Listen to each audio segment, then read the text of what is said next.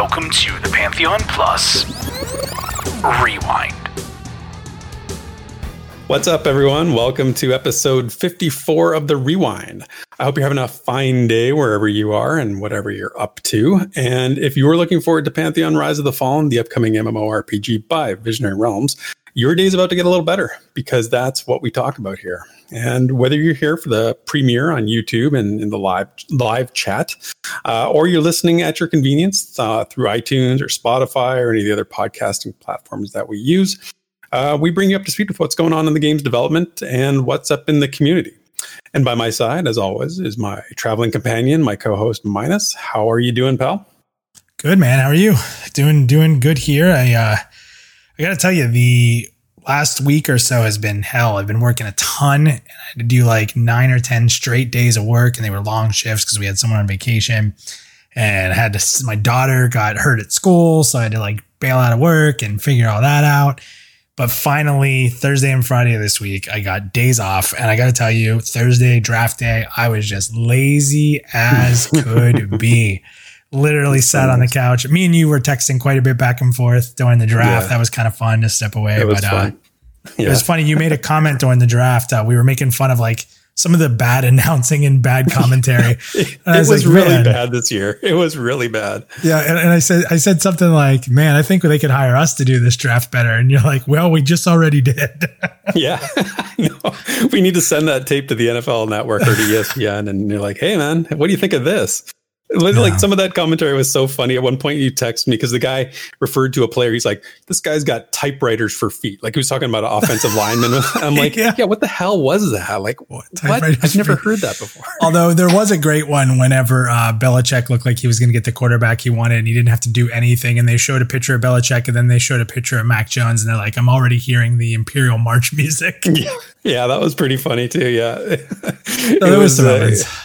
Yeah, it had its moments, that's for sure. I know a lot of people don't like us talking about sports ball, but you should be very happy because finally it looks like the Bears got a quarterback, which they haven't been able to do in what, like 100 years or something? Yeah, at least 100 years. Yeah, no, I'm really, really happy with this best case scenario, and I won't go into it too deep, but yeah, man, Bears fan, we needed a good draft, and I think it worked out the way the most ideal way it could have. So I'm pretty stoked today. Yeah. What are the odds of your favorite team being called the Bears? I mean, how did that happen? Yeah, it's a cruel twist of fate that you and I are such good friends, and my team is the Bears. And I don't know. Sometimes the universe just lines up in weird ways, man. What can I tell you? It does. I was going to put out a video the other week and not even tell you, like clip do you remember the Why Pantheon video? Mm-hmm, of course. When you kind of like talked about when you did a little section in there, it was one of the first things we ever did together. I was going to put that clip out and be like, wow, how times have changed. Yeah, no, I know it was different times back then. We got to do like a new one of those, like seriously. Like a new community made video. Yeah, we'll think something like that'd be fun. Anyway, hey, we could talk forever and we could drag the show on. There's a ton of stuff to talk about. Like we have a lot of really good things to talk about. So I'm going to shut up. Let's move forward. We do. Yeah. So let's thank our adventuring party this week, all of whom donated during last week's show. We have Dan Johnson, the Human Ranger, which we actually guessed correctly last week, which we're very proud of. Dustin Harms on the Archive Druid, Lucille on the Gnome Enchanter, Ziploc on the Darkmare Rogue, Brian Reck on the Gnome Summoner. Crow Singing is switching it up this week, and she's actually being an elf bard this week. A Sparrow also switching it up. She's getting a little more aggressive, moving from Druid over to Elf Ranger, which is awesome. And Bounty Code on the Human Paladin, and Kalem on the Archai Shaman. So as always, thank you very much to everyone who donated to the show, and we always appreciate your support. I do want to make a quick announcement, just something quickly before we start the show that Minus and I are talking about in terms of how we want to keep doing this. We're looking at launching a Patreon Patreon page for supporters who want to support the show. We really want to make it the most flexible as we can for our listeners and people who want to support the show. We're just sort of figuring out exactly what we want to do, what we want that to look like. We're consulting with some of the people who frequently donate to the show, just to sort of get a feel for like, what would work for you the best. What would you like to see? What kind of features or what kind of like tiers? If you know how Patreon works, it's basically like there's tiers and that kind of thing. Anyway, we're just sort of thinking about that right now. So if you have any thoughts or feedback or suggestions on that, we'd love to hear it. We don't want to discourage anybody, but we also want to make sure that nobody feels obligated to donate every week. We do a weekly show, and that's the thing Minus and I was, we sort of said to each other, like, man, we do a weekly show. I don't want anybody to feel like, oh, I can't donate this week, so I'm not supporting them. They're going to notice that. It's like, no, like, please, seriously, don't, because we just are very cognizant of the fact that it's a weekly commitment is a big thing. We don't want anybody to feel that way. Yeah. And Derek, I'm going to jump in for a minute if you're okay with that, and just be really real with everybody who's listening. If anyone's followed us for a long time, we've never asked anybody to do anything more than follow us, which is free, or, thumbs up a video from time to time, or, contribute to conversation. Like, it's really weird because this whole donating thing came from you guys, the community. We didn't push this. We wanted to just reward people who were doing that. It just started one day, and then it just became this weekly thing. And I'm just going to be open and honest. Me and Theric are both like almost feel like we don't do enough to deserve it. And we're like, what do we do to show people that, like, supporting us in all these different ways is, it helps us, what it means to us. Like, it's right. Weird. We weren't really prepared to have these donations roll in, and I'm thankful as hell. And so is Theric. Like, don't misinterpret what we're saying, but we want to make sure you're getting value back for supporting us like that. And we weren't really ready to do that. And we didn't really have a great plan in place. And like, we want to make sure, when you donate to us, that it's being put to use to make better content, to spread Pantheon, to give away pledges. So it kind of came to be. And again, I know it sounds ridiculous because of the hard work we put in. This is hard. We've been doing it almost for 3 years now. But we've never asked for monetary donations like this, and we're still not. We're just really appreciative when you do it, right? It's awkward. Yeah. We don't know how to handle it. We're not prepared. We're not prepared. That's the key takeaway. Is that the show's going to remain free. Like, there's never going to be anything like this is not going to be a paid show. Like, we're doing this, and anybody who wants to listen to it will always be able to listen to it. Don't misinterpret. So it's just a matter of having a better plan, like you said, Minus. So a little bit more of a plan going forward, so we can manage things a little bit better for everyone, for you, for us, for everyone. So, and at the end of the day, when we started Pantheon Plus, and we've talked about it for 3+ years, like I said, we've told you guys, it's about the community. It is not the Minus show. It'll never be the Minus show. It's not the Rewind show. Pantheon Plus is a culture. It's a community that you guys and girls out there make happen. These content pieces are to spread the word, to make the community bigger, to give people a chance to speak up. So when we look at what we've been afforded from all of you, we want to make sure it aligns with that vision. That's always been the vision since day one, because that's everything and every decision we make always goes back to that day one mission of community matters. So that's what we want to make sure we do with this. So yeah, please help us create that. What do you want to see? Ping Theric thing. I can't even talk. Ping Theric or I, and let us know what you think. Yeah, absolutely. Yeah. So work in progress, and we'll let you know. So Minus, are you ready to hit the next section here? Oh yeah, let's go. 10-4, good buddy. I hear ya. Looks like a dev is dropping some new information. I'm heading in. So people have responded very well when we're able to get to, some content or quotes that maybe got buried in a Discord or a forum or Twitter or wherever they might be from developers. So when we have it, we will start every single rewind with the new Dev Tracker. We'll call this Dev Tracker Quick Hits. That's the new bumper. If I have a chance to make a bumper and make a new segment, I always will, because I love it. I don't know why, but I absolutely love making bumpers. So there was just 2 this week, Theric. And as always, the way this will go is I'll read it, then jump in. What does it mean to you? That kind of thing, right? So there was one that I found very interesting, and I think a lot of people in the community will find interesting. But in response to being asked if we will be able to stream during alpha, Joppa actually jumped in on the unofficial Discord and said, we want alpha testers to be able to stream the game. That's exactly why our alpha standards are high. That was a pretty big announcement. Now he's saying they want that to happen. Will it happen right away? We don't know. But the fact that that's a goal in alpha for anyone to be able to stream that is pretty awesome. What are your thoughts on that? Yeah, we live in the age of streaming, and everybody streams everything, right? But you actually don't see a lot of free sort of open access streaming to games that are in early development. Some you do, but it's not the majority. So this is pretty exciting, and I'd love to see it, obviously, and I think it would do well. I think it would be a good thing for the game, and for a game that's looking to be very polished from an alpha perspective. I think it's a great goal to aspire to. Yeah, I agree. It's exciting for sure. I'm all into that, so. I can't wait to be able to, and I'll still keep trying to fight and push for, some content and some videos, of course. As a whole content team, Theric, Drac, myself, but also working with Nathan and Basgrim.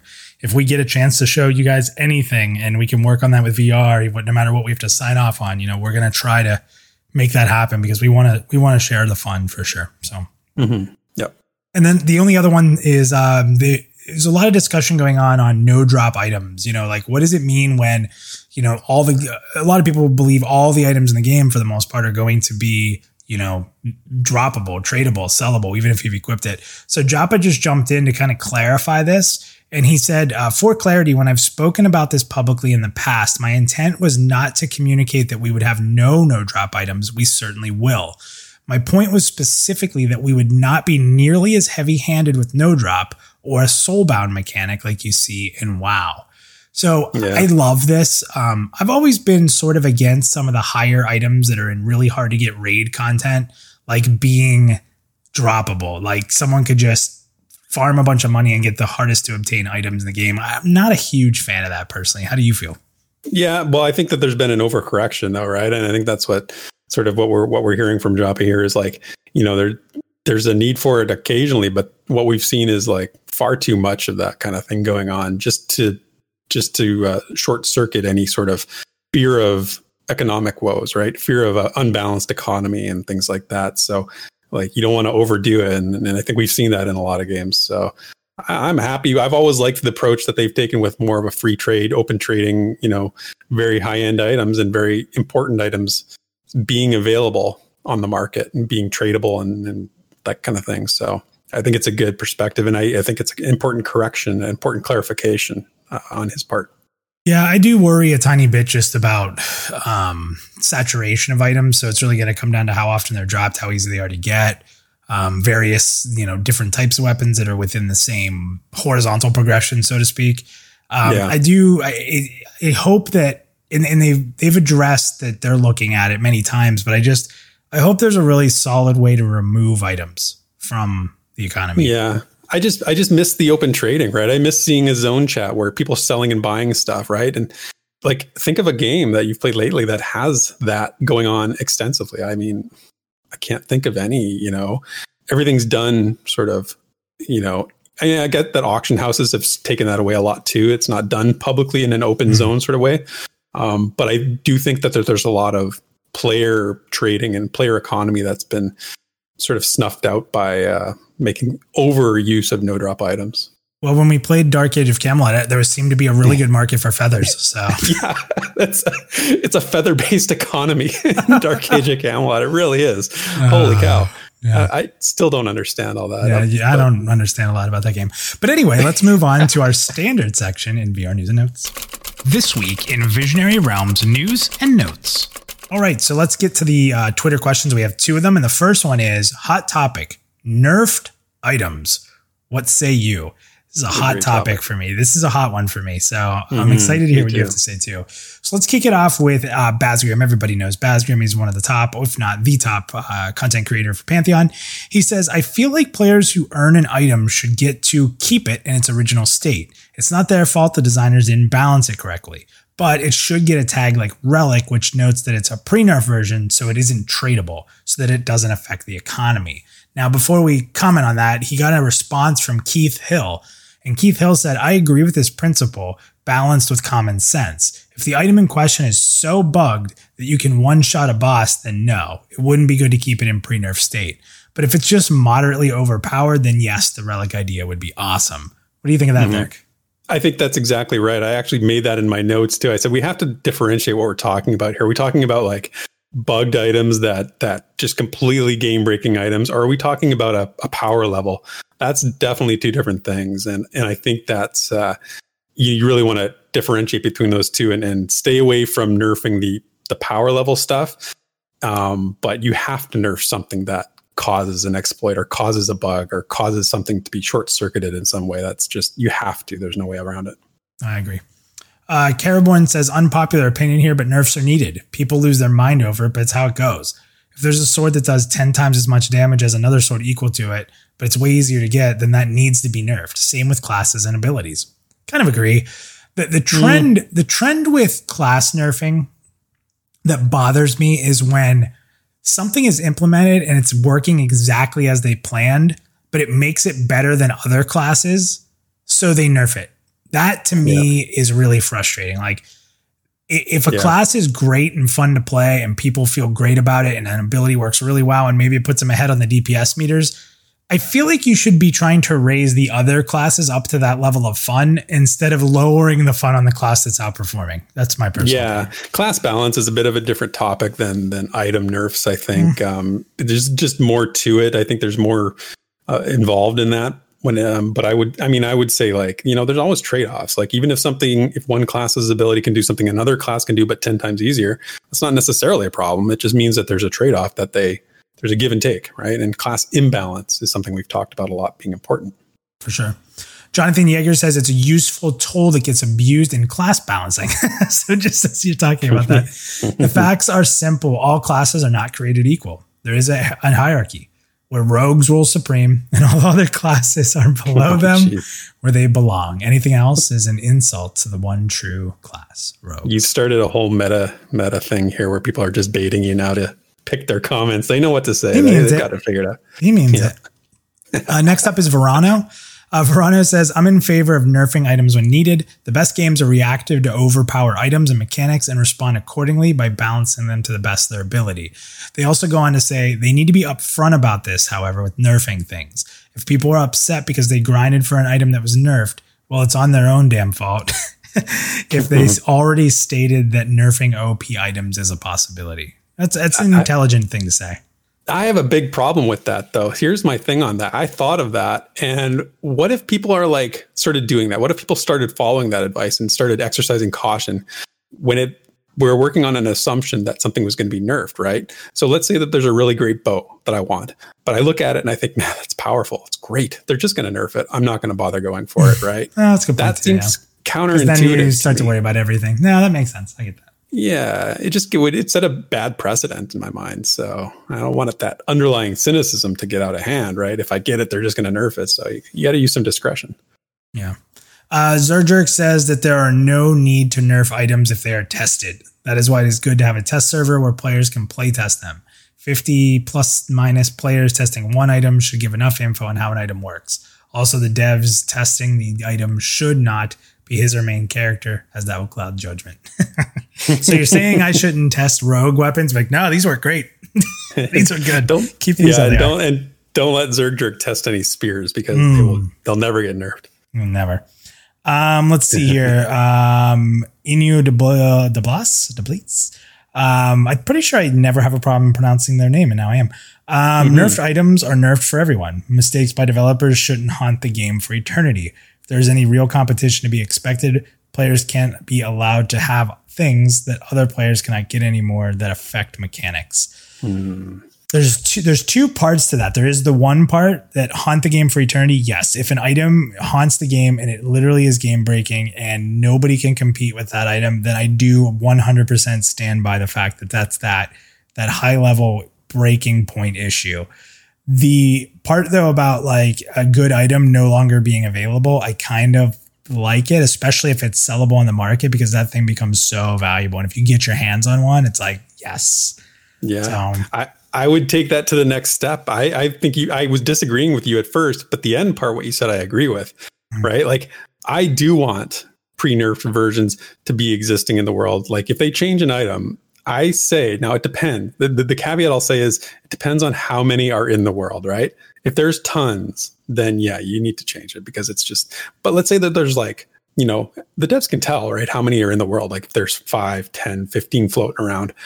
I think in that kind of case, you leave it and you let it have those extra stats, the pre-nerf version of it. It becomes sort of like a Mona Lisa item, right? It's like, there's copies. It can make the game not fun Like if those people, like let's say 2 of those people are in a guild and that guild now has an advantage over everyone because it's that powerful. Like that's not good. I don't think that would work.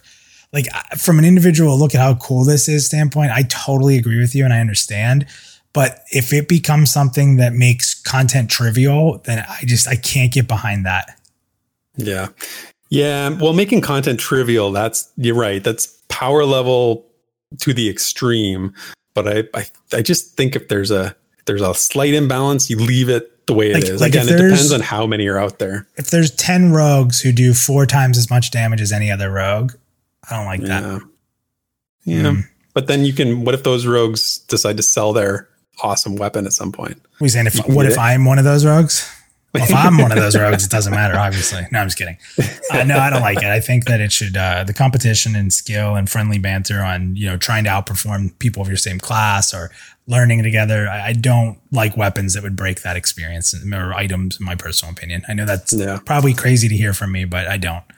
Fair enough. And I'm not saying that has to be balanced. Like there should still be items that are awesome, but I'm talking about like these oops, what did we do? That as somebody said before, it shouldn't haunt the game for eternity to have this item out there.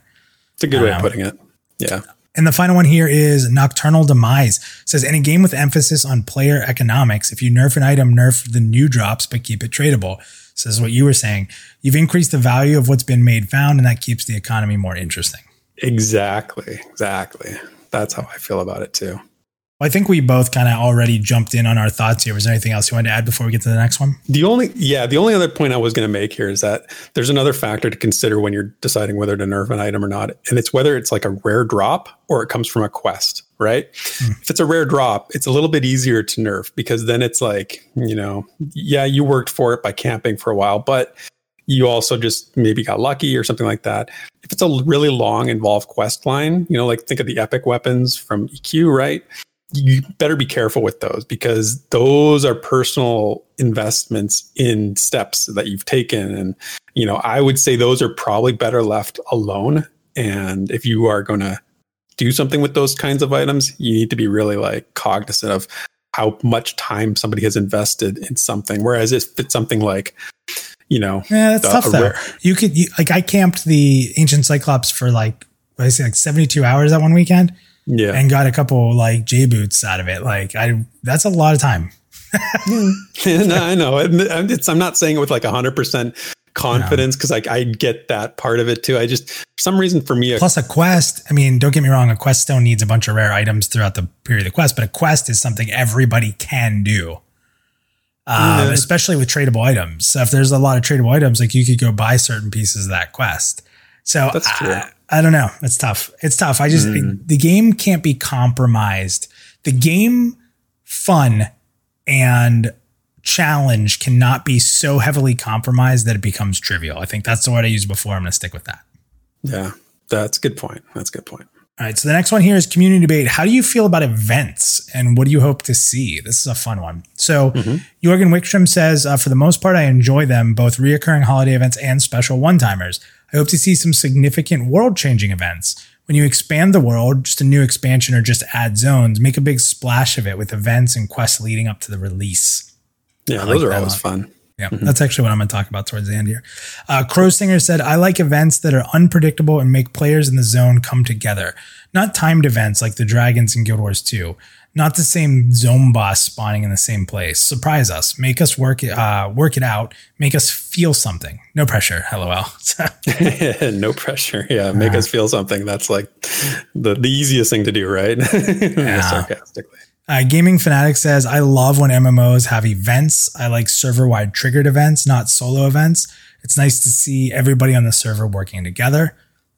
Pretty fun. I agree. JStock had a couple tweets here. They said, events are hard to do. Using them as a way to get people to log in for cosmetics is dumb. Ideally, events would relate to lore. If they're tied to the real world, it breaks immersion. I want a world of its own, not one that changes based on the time of the year. I don't want a winter festival if there's no seasons. I don't want a Valentine's Day in Terminus. Self-contained holidays or events are fine as long as they do not create too much urgency. Game completion, time-gated holidays feels cheap. I want to play the actual game. Yeah. Go. You go first. Yeah, I just say it's a really, really good point. I was thinking along the same lines of this, and I went and checked out the forums because I wanted to see what people had said on the forums. And our friend Dustin Harms made a really, really thorough post about this, and this is what he's talking about. He specifically references things like Black Desert Online, and other games that do events sort of a little bit more. I don't know what the word is, but frequently and maybe a little bit more generically, I want to say. And basically at the end of the day, I think what he's saying and what JStock37 is saying here is that, events should be meaningful, and have a really strong connection to the world. So everybody should go over to the forums and check out Dustin's post over there. It's really, really good. Well, I've said for a long time on this that there's a baked in way to do important events in Pantheon already.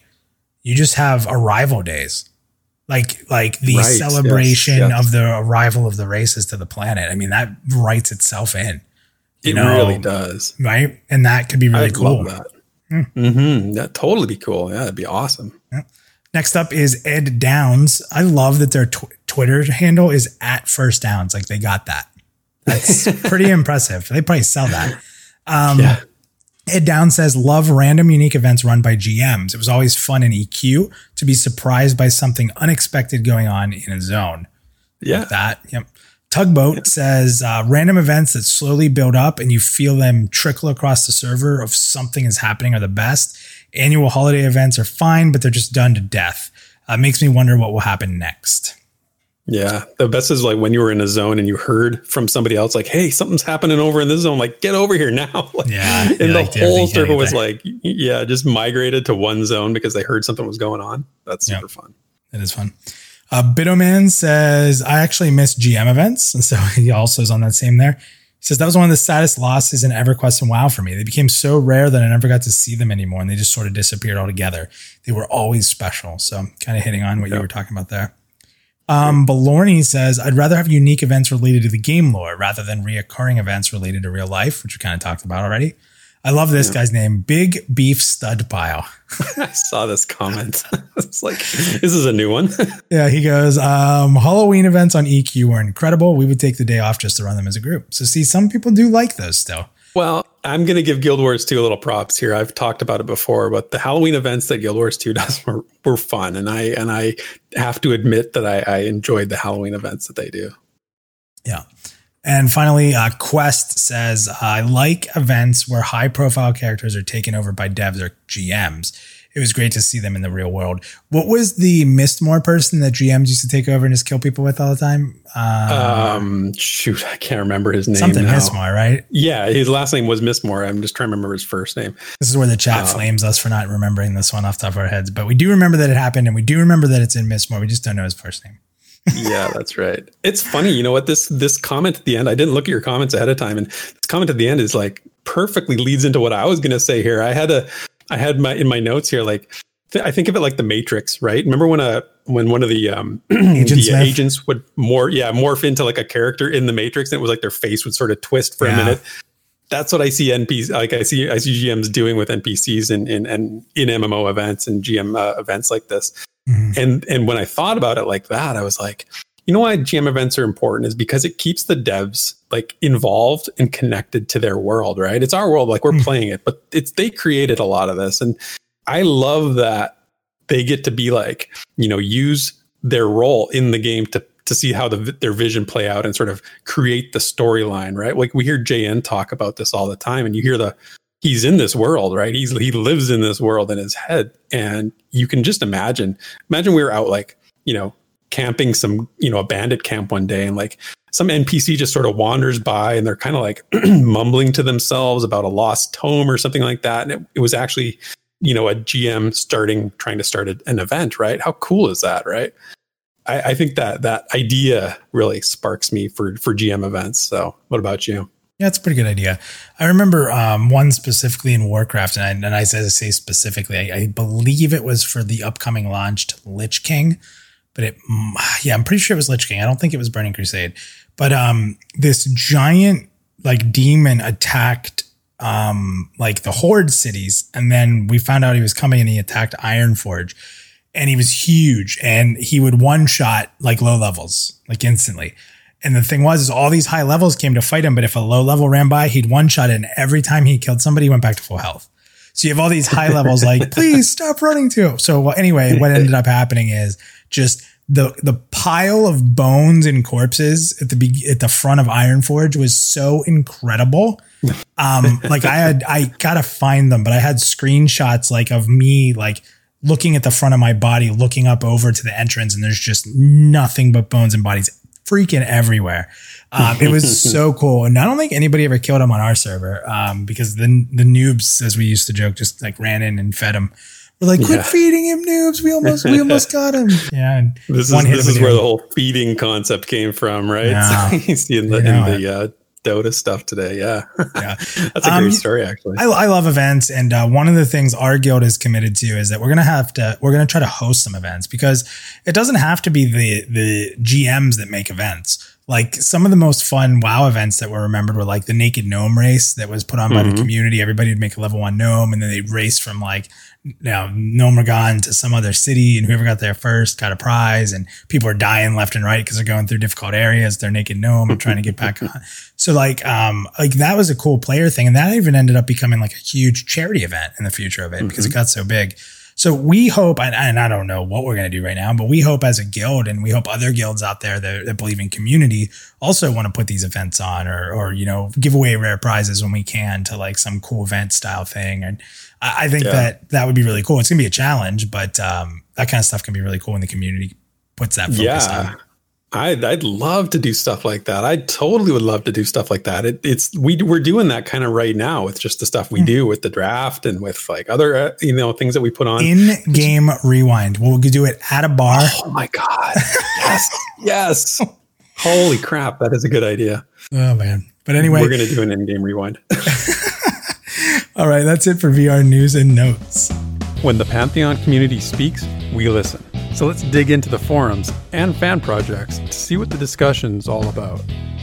Okay, so this week for a community discussion, the topic is something that's been floating around in my brain for a couple of weeks here, and I was kind of struggling with how I wanted to address it. And the topic is too much hype for a game like Pantheon damaging?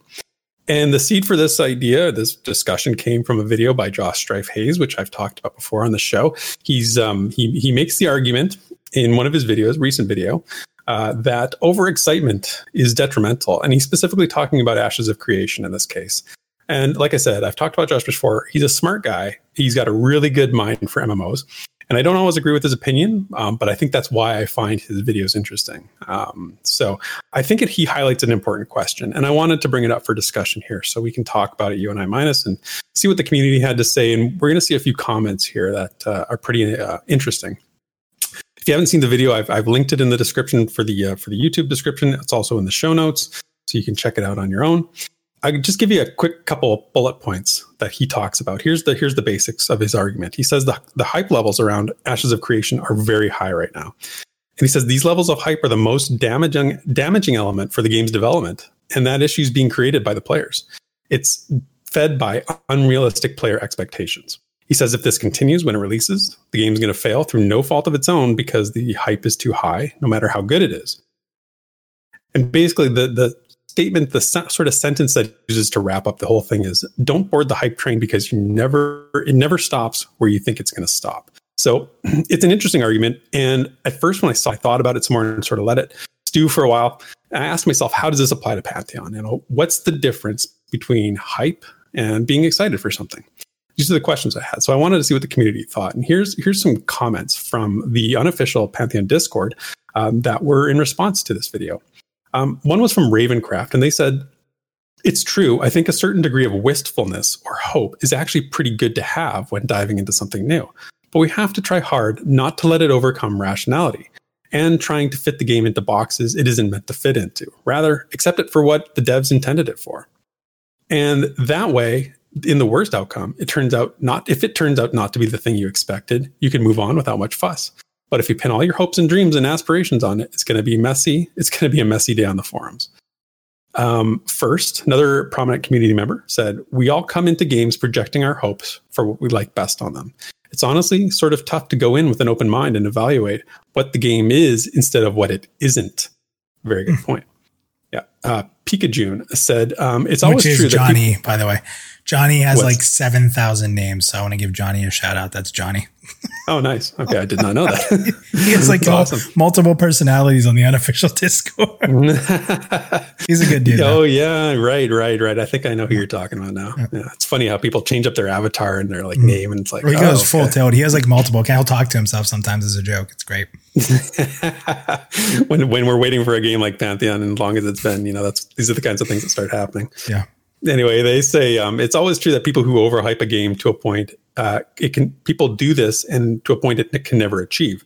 Same thing with WoW expansions. People expect it to be this game-changing thing, and it doesn't meet what they think, so immediately it sucks, and they comment that they're lied to, et cetera, et cetera. It's true for most games, and they say Cyberpunk was one of them too.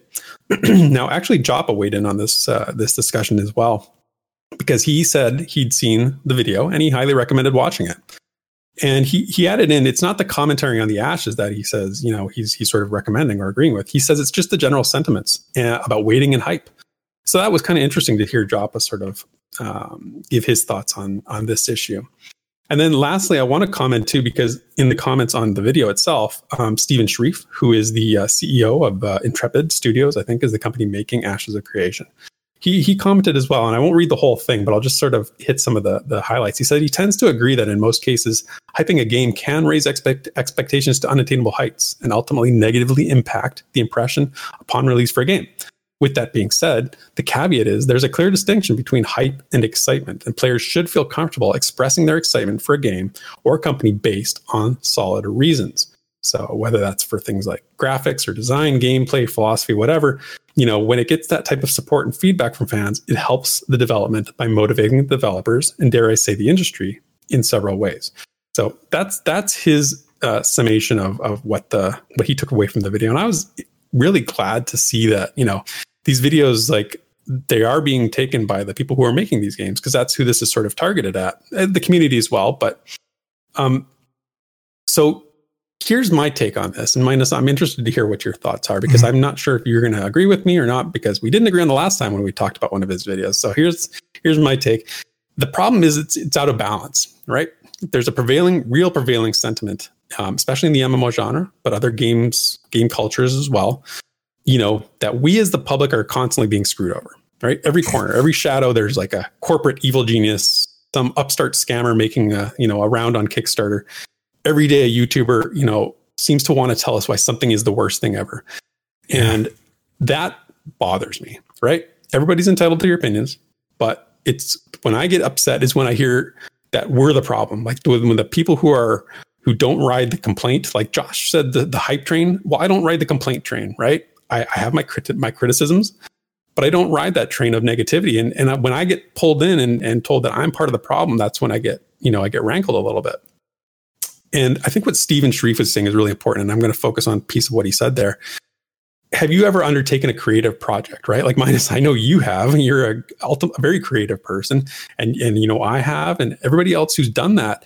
There's a couple inevitabilities that you face, and one is that your vision is going to get challenged, and you're also going to hit a creative wall at some point, right? Before the project probably finishes. And when those things happen, you look for feedback, you look for people to tell you, sort of fill your well again, right? Like my wife and I always say to each other, like, when I'm feeling down, she fills my well, and vice versa. So I think that we have this sort of game mentality in the community, is that we're like the parents to like these game developers. Like we have to keep them in line. We have to tell them that, we're not fools, and we're not going to be taken for granted and taken advantage of. And I really don't see it that way, right? I see us very much more like, we're friends of the developers. We're supposed to be, our role is to provide feedback, support sometimes. Yeah. Right.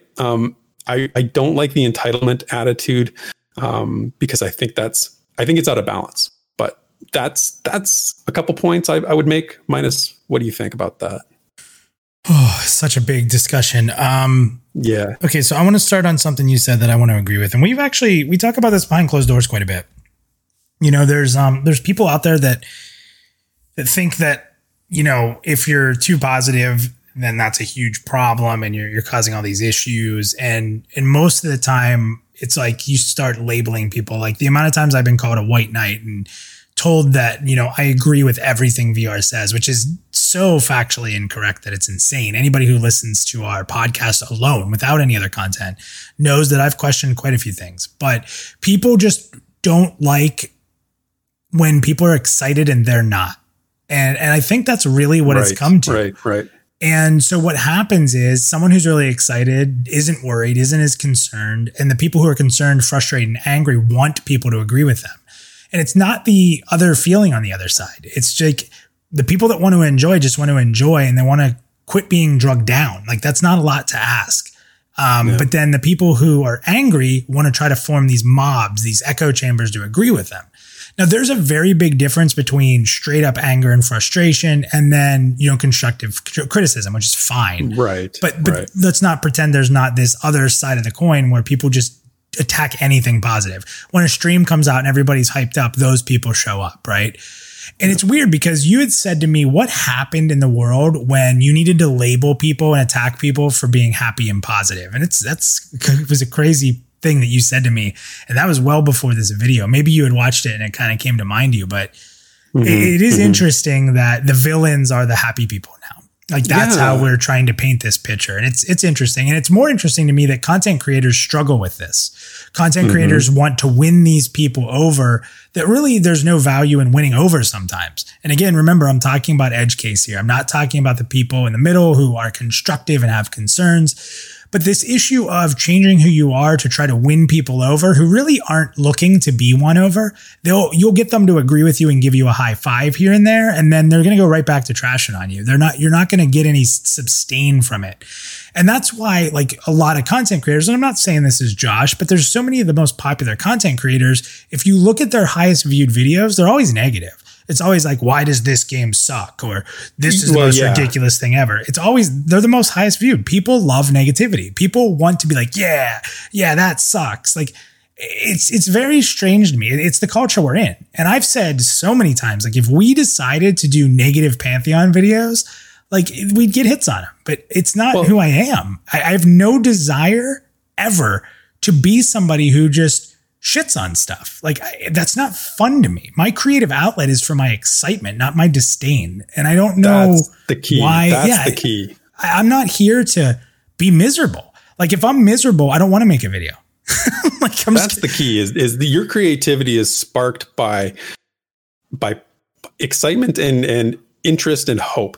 Whereas, I feel like every time I see a video, the title of it is the worst something ever, or, another scam, screwed again, like it's so prevalent and I get it. Or it's like built up with a bunch of negative, right? Like, oh, I have a video coming and this group did the horrible thing. Don't miss it. Like you're going to hear about it. I'm going to go off. Like I know. And it's the problem isn't that it exists. The problem is that it's unbalanced right now. And there's too much of it.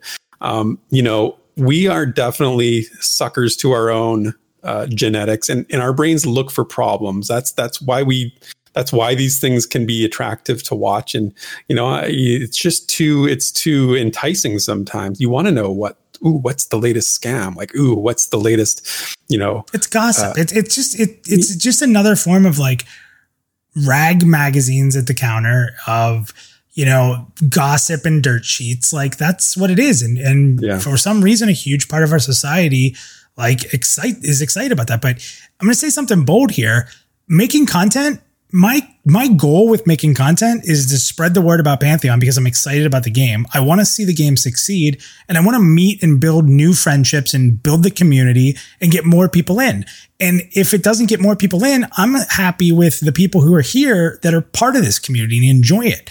It's not my job to solve your anger. And it never will be. I'll give out answers if there's something you're really worried about and I can answer it. Fine. You might see that. I might reach out and say, hey, don't worry about that. Here's what's going on. Or we may make a video to dispel some rumors that have been nasty or something like that. But at the end of the day, like, I'm sorry. And if people don't like hearing this, I'm not here to appease you. I'm really not. I'm sorry. I'm not. It's not why I make content. I am not here to make content to make you feel better about your misery. I'm sorry. I'm here to be excited, to have fun about a game. This is gaming. This is a hobby. This isn't politics. This isn't world events. This isn't even sports where you have your team and that's all that matters. This is about a community. It's why I'm here. And until the day there is no Pantheon Plus, that's going to be what I am. And if you don't like that, unsubscribe, leave. But the thing is I'm not going to change who I am because people are pissed off. Like, that's silly.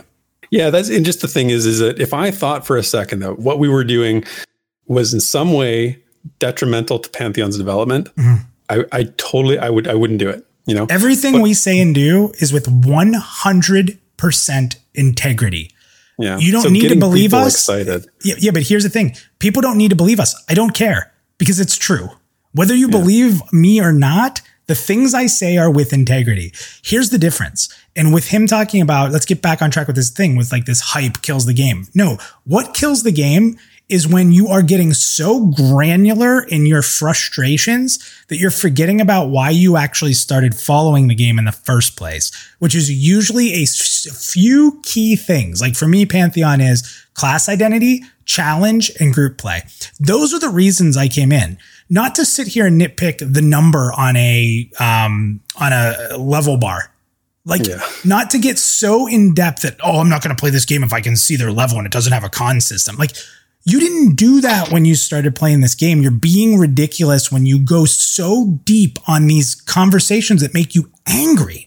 Like, I get it. You're allowed to have whatever hills you want to die on. I totally get it. But you can't have 75 hills you're going to die on a game that's being built for mass consumption because it is called a massive multiplayer MMORPG. Everyone we've ever played has a bunch of things we like and a bunch of things we hate. And we deal with the things we hate because other people like it. And it's about playing a game together. MMORPGs are about a cooperative experience against the world. And sometimes there's those competitive things put on top of it. But at the end of the day, the first piece is being in a world together and making it work. And I just it makes me crazy. I know. And you're right. The last point I want to make is that unrealistic expectations are certainly a thing. I'm not trying to dismiss people having unrealistic expectations. That is a problem for sure. And I know Josh listens to our show. He's commented before when we did the last video that he did. You know, I love a good debate, and I am not saying that he's completely wrong about this. He makes a lot of good points. Yeah. I just don't think that it's to the extent that he's, that it's a problem to that extent. I think that the critical stuff is way more damaging than the any optimism or hope that's out there right now. If you get excited for a game and you go out and share it, you shouldn't feel ashamed about that. You shouldn't feel, like an idiot. You shouldn't feel like vulnerable by that. And I have, I tell that myself all the time. I'm like, if I'm going to put myself out there on a show and do something like that, I'm going to give an opinion. People are going to say, I'm just a, white knight, whatever, fanboy, that kind of thing. Yeah, whatever, I don't care, I don't care. I'm not vulnerable to that. So that's fine. And I don't want people to, I just hate this cool kid culture of, if I'm not critical, I'm not a cool kid. I hate that. Yeah, it's frustrating. Whatever. It's just, again, like, what's the goal? Like, everybody wants Pantheon to succeed. So if you're going to just spend your day shitting on it, what's your goal? Why are you here? Like, I just don't get it. Now, listen, again, I need to be clear because I'm ranting here, and I get it. When I rant, people pick it apart and get angry. I'm not talking about having critical feedback. But what happens is when you are excited about something and it takes too long and you don't have the patience, you need to back away. Take a break. It's healthy. With anything in life that you love, if you get too much of it or you're too inundated, you need to take a step back. It's the same thing I would do or Theric would do. If it got to a point where it was too much, we'd take a couple weeks off or something, just reset our clocks, maybe take a month off. That could happen. And that could happen to us. It means it could definitely happen to you too. So that's fine. But don't forget the reason you got here. Like, you got here because you were looking for something. Pantheon is going to provide what you were looking for, and you got excited. You got hopeful. Just because it's taking long doesn't change that. Just because a couple things have changed doesn't change the core reasons when you started following the game. There's so many things that weren't fleshed out at that time that you now are knowing that had nothing to do with your excitement. Get back to the core. Again, you can complain about anything you want. If the level thing, for example, is a big deal to you, you can say minus that's a big deal to me. That's fine. But don't forget the real reasons why you're here. It's not that. It's not. No. And that, I mean, like, I get it. Like, Listen, I'm happy to be positive. I'm happy to support VR because they're good people. I believe in them, and I'm going to do that until the day I don't. And I will be critical on decisions that I don't like, but I'm also not going to cry about it and whine about it. I'll just say I don't like it, and here's why, but I'm going to trust them. What's wrong with that? I mean, again, I don't have many hills to die on, so I'm ready to play their vision. I believe in them. If I believe in them, then I can't sit here and critique every decision I don't agree with or I'm worried about. I'm just going to have to experience it. Yeah, that's exactly it. Good. Yeah, well said, man. I'm glad I brought this debate up. This was boiling in my brain. I needed to sort of get this one out there. So and Josh is a good dude. I talked to him. The first episode of the Rewind was, or maybe Pantheon Plus You. The first episode was about graphics, and it was about his video. So I actually talked to him a long time ago when he was sort of upstarting, and we talked about possibly doing something together on like a Pantheon Plus You. It was a long time ago. I don't even know if he'll remember. But so I've watched a lot of his stuff, and he makes great content. I'm not sitting here labeling him like I've been screaming and yelling about here. He's a good dude. He makes great content. He's thought provoking.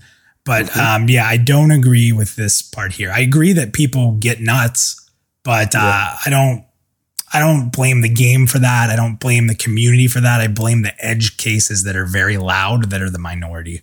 Yeah, and I just don't think it's damaging. I don't think it's as damaging to a game. If the game is good, people will play it. Argument makes. Yeah, exactly. If half the community following threw their hands up and said, I'm done with this, and they left, they'd be the first ones back when the game launches if it's good. Yeah, exactly. Right on, man. Great debate. Good stuff. Let's do just one introduction this week from the forums. This is from OG Telos 72. And they said, new pledge and a PC waiting to get some old school action. Can't wait to play with everyone.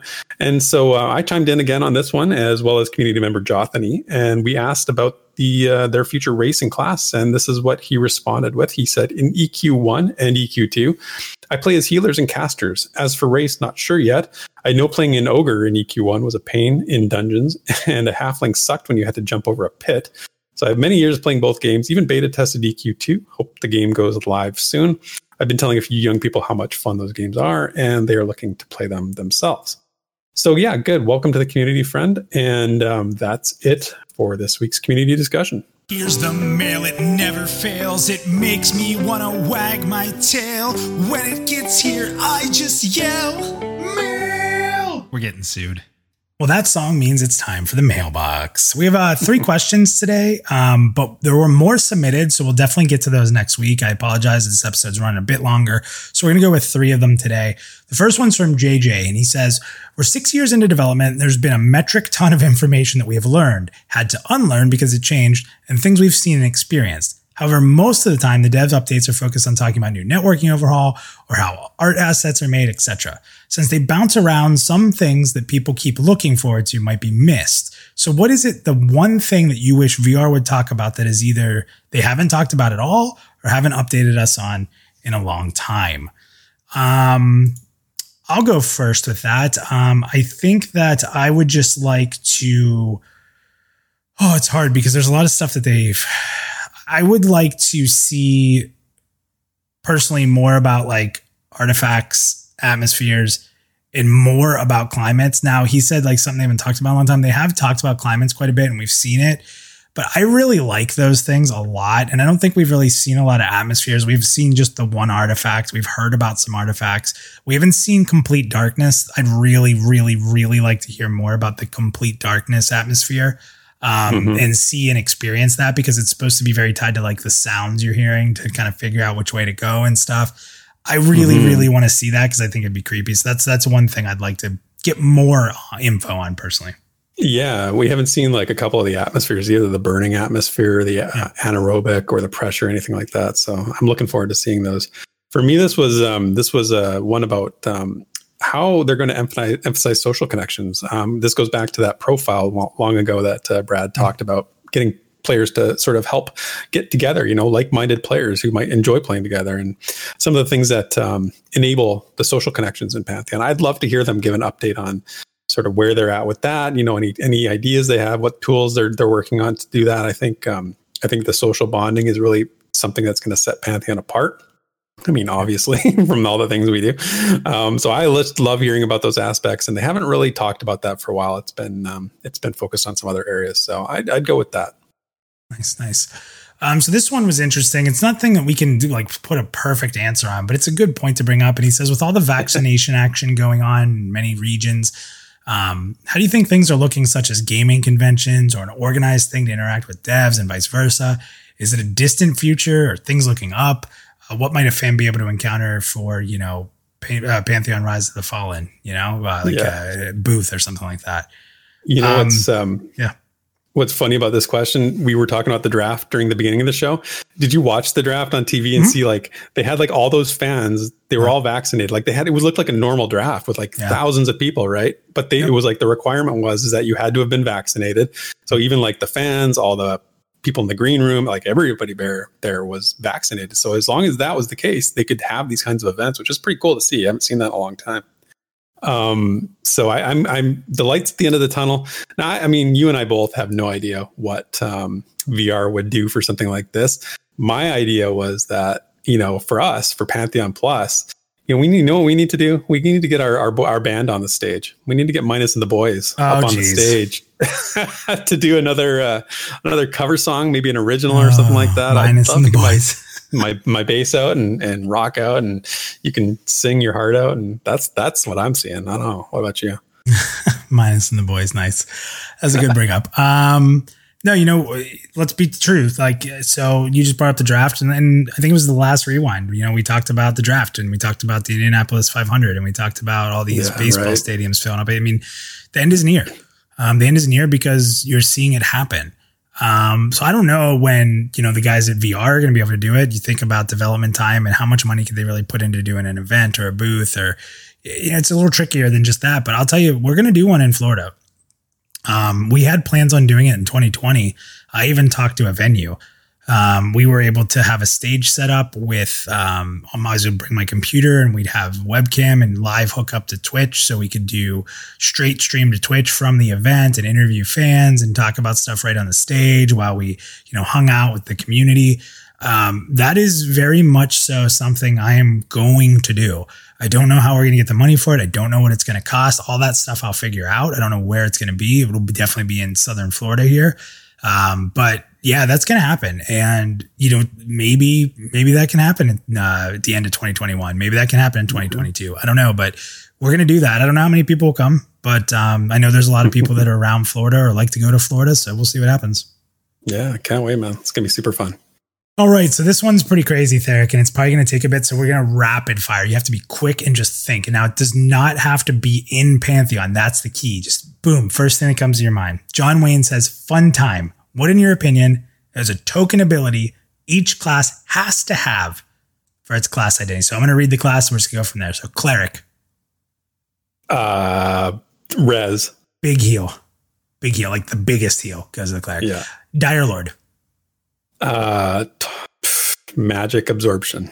I'm thinking like the splatter thing, like spreading the blood splatter. disease. I That's really right. like That's that. a good So one. it's hard to say like it has to have for class. I think this is a class that's just for Pantheon. Druid. The bridge.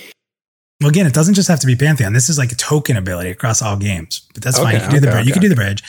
For me, Druid. I guess I think of roots. I'd change it to porting. Yeah, porting would be my answer, actually. I don't know why I put like roots and thorns and stuff with druids. I don't know why. Thorns is a good one. Thorns is a good one. I like that. Next one's easy. Enchanter. Mez. Yeah, Mez. Gotta be Mez. Charm maybe, but Mez I would go first. Yeah. Monk. Fiend Death. Roundhouse kick. I don't know. Oh, yeah. That's a good one. I mean, yeah, you gotta have a roundhouse kick. Chuck Norris style. Paladin. Some sort of like sword to skyward sword, holy power. I don't know. I think of like a blinding light, like a big flash of light that hurts undead, blind stuff. Sure. I don't know why. That's right. All right, this is your class. Ranger. Tracking. Bow and arrow. Easy. Bow and arrow. I don't know. They gotta have some kind of ability is that? Bow and arrow ability. I don't know. Shoot stuff from a distance. They don't get die. Rogue. Stealth. Yeah, I was gonna say stealth. That was my answer too. Shaman. Shaman for me is haste. Really? Yeah, that's a good one. I can see that. I don't know Shaman why. haste. Like, yeah, Shaman's always been a haste thing. Like, I think of EverQuest, I think of WoW. That's what I get. Yeah, I'm kind of blanking on the Shaman. I don't know. Like, I don't even know. My pass. Yeah. You know what's funny? We just had the phone go off there, and that's going to be in this. So everyone's going to be checking their phone. It's going to be great. We have a couple more. Summoner pet. Yeah, I mean, easy, right? It's got to be the pet thing. Yeah. Warrior. Warrior. Man, my brain is dying on me here. I don't know. Shield. I don't think it's an ability. Yeah, like for me, it's just heavy armor, like damage mitigation is what I think of for that. Yeah. And finally, wizard. Now this is where I go port for wizard. Yeah, you'd say port here. I would say invisibility. I don't know. That pops into my brain. Also, if Drac was here, we'd just say big fireball. Yeah, that's the first thing I thought of was Drac and fireballs. But then I thought, no, I don't want to take his answer because that's what he would say. All right, so that's it for today's mailbox. I'm going to throw it over to you. Sit back and relax. It's time for the lore you know. Okay, so there was an interesting lore question on the unofficial Pantheon Discord this week from community member Ravencraft, who I actually quoted earlier. They asked if we've had any visual descriptions of the Revenant. So, like, what do they look like specifically? And it's a good question. I had to do a little research.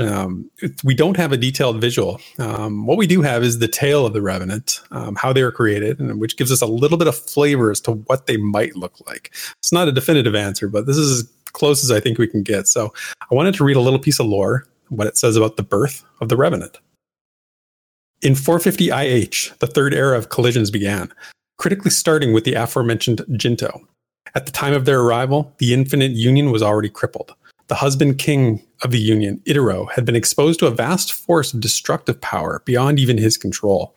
And according to Semena's complete confession, the immortal god began to suffer from his ethereal wounds, like any common creature riddled with disease.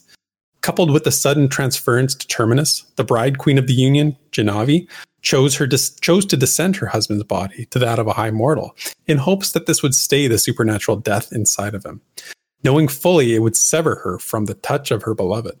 Yet, while his condition seemed to deteriorate even further, the once glorious and benevolent captain of the Infinite Union became a gross and twisted half-god, full of violent darkness. His gift of creation melded with the powers afforded to him by his encounter with Semena's eyeless face of the eclipse. While feigning a deepening of the illness, he began to raise an army of warriors, twisted in his own malevolent form. Formed from members of the plentiful Jinto race he had so long loved and prospered. Yet, Itero could not keep his nefariousness in the dark for long. With growing and broken-hearted dread, Genavi observed a corruption that could not be accounted for rippling through her people. The longer they were on Terminus, the deeper they were descending into depravity. A craven, vicious people, uncharacteristically violent, senseless, and wild. When Genavi confronted Itero, the eternal groom revealed himself as the author of this fateful chapter of their reign, prophesizing to her a war of the endless night that would consume all realms. He declared his new creation, the Revenant, and himself, the Ravaging Lord. And that's the lore you know. Well, awesome, Theric, and thank you for another great episode of The Rewind. Thanks to everybody who had to sit through a little angry rant. I got a little mad. I triggered you. I told you I was going to today. I said, yeah, you did. I'm going to get you going. So you guys don't realize that Theric is the creator of these rants most of the time. No, I'm just kidding. Yeah, I just, it's one of those things, man. Like it's not a commentary on the Pantheon community. It's not a commentary on Josh Strife Hayes. It's just this commentary on society. Like, again, have your complaints. Cool. Like, have critical feedback that can help the game be better. Cool. But like when you beat it into the ground and you need to form a mob to back you up, or everyone else against you is just labeled, something that they're not, so that you can try to devalue them. I just hate it. I just think it's awful. I think it's not the way a community builds. And again, like, pick your hills to die on. You can't die on all of them. Like you just can't, not in a hobby, not in a game like this. So pick your hills, stand up for those, but have a sense of discovery and have a sense of just saying, let's see how it goes, because you need that sometimes in life. You can't just preempt everything and just hope it's everything you want in every single way, shape, and form. Sometimes you got to take a chance, and sometimes you learn to like something that you never thought you would. And that's an important aspect of life in general, in my opinion. So anyway, before I get longer into this rant, Theric, thanks for an amazing episode of The Rewind. Thank you everyone who's listening, and we'll see you next time. See you next week. Thank you for listening to this week's episode of the Pantheon Plus Rewind. Be sure to follow Minus and all Pantheon Plus related content on Twitter, Twitch, and YouTube under the name Pantheon Plus. Also, be sure to follow Theric at Pantheon Theric on Twitter. Keep up to date on all Pantheon Rise of the Fallen information on www.pantheon.plus, the definitive source for all media of Pantheon. Until next time.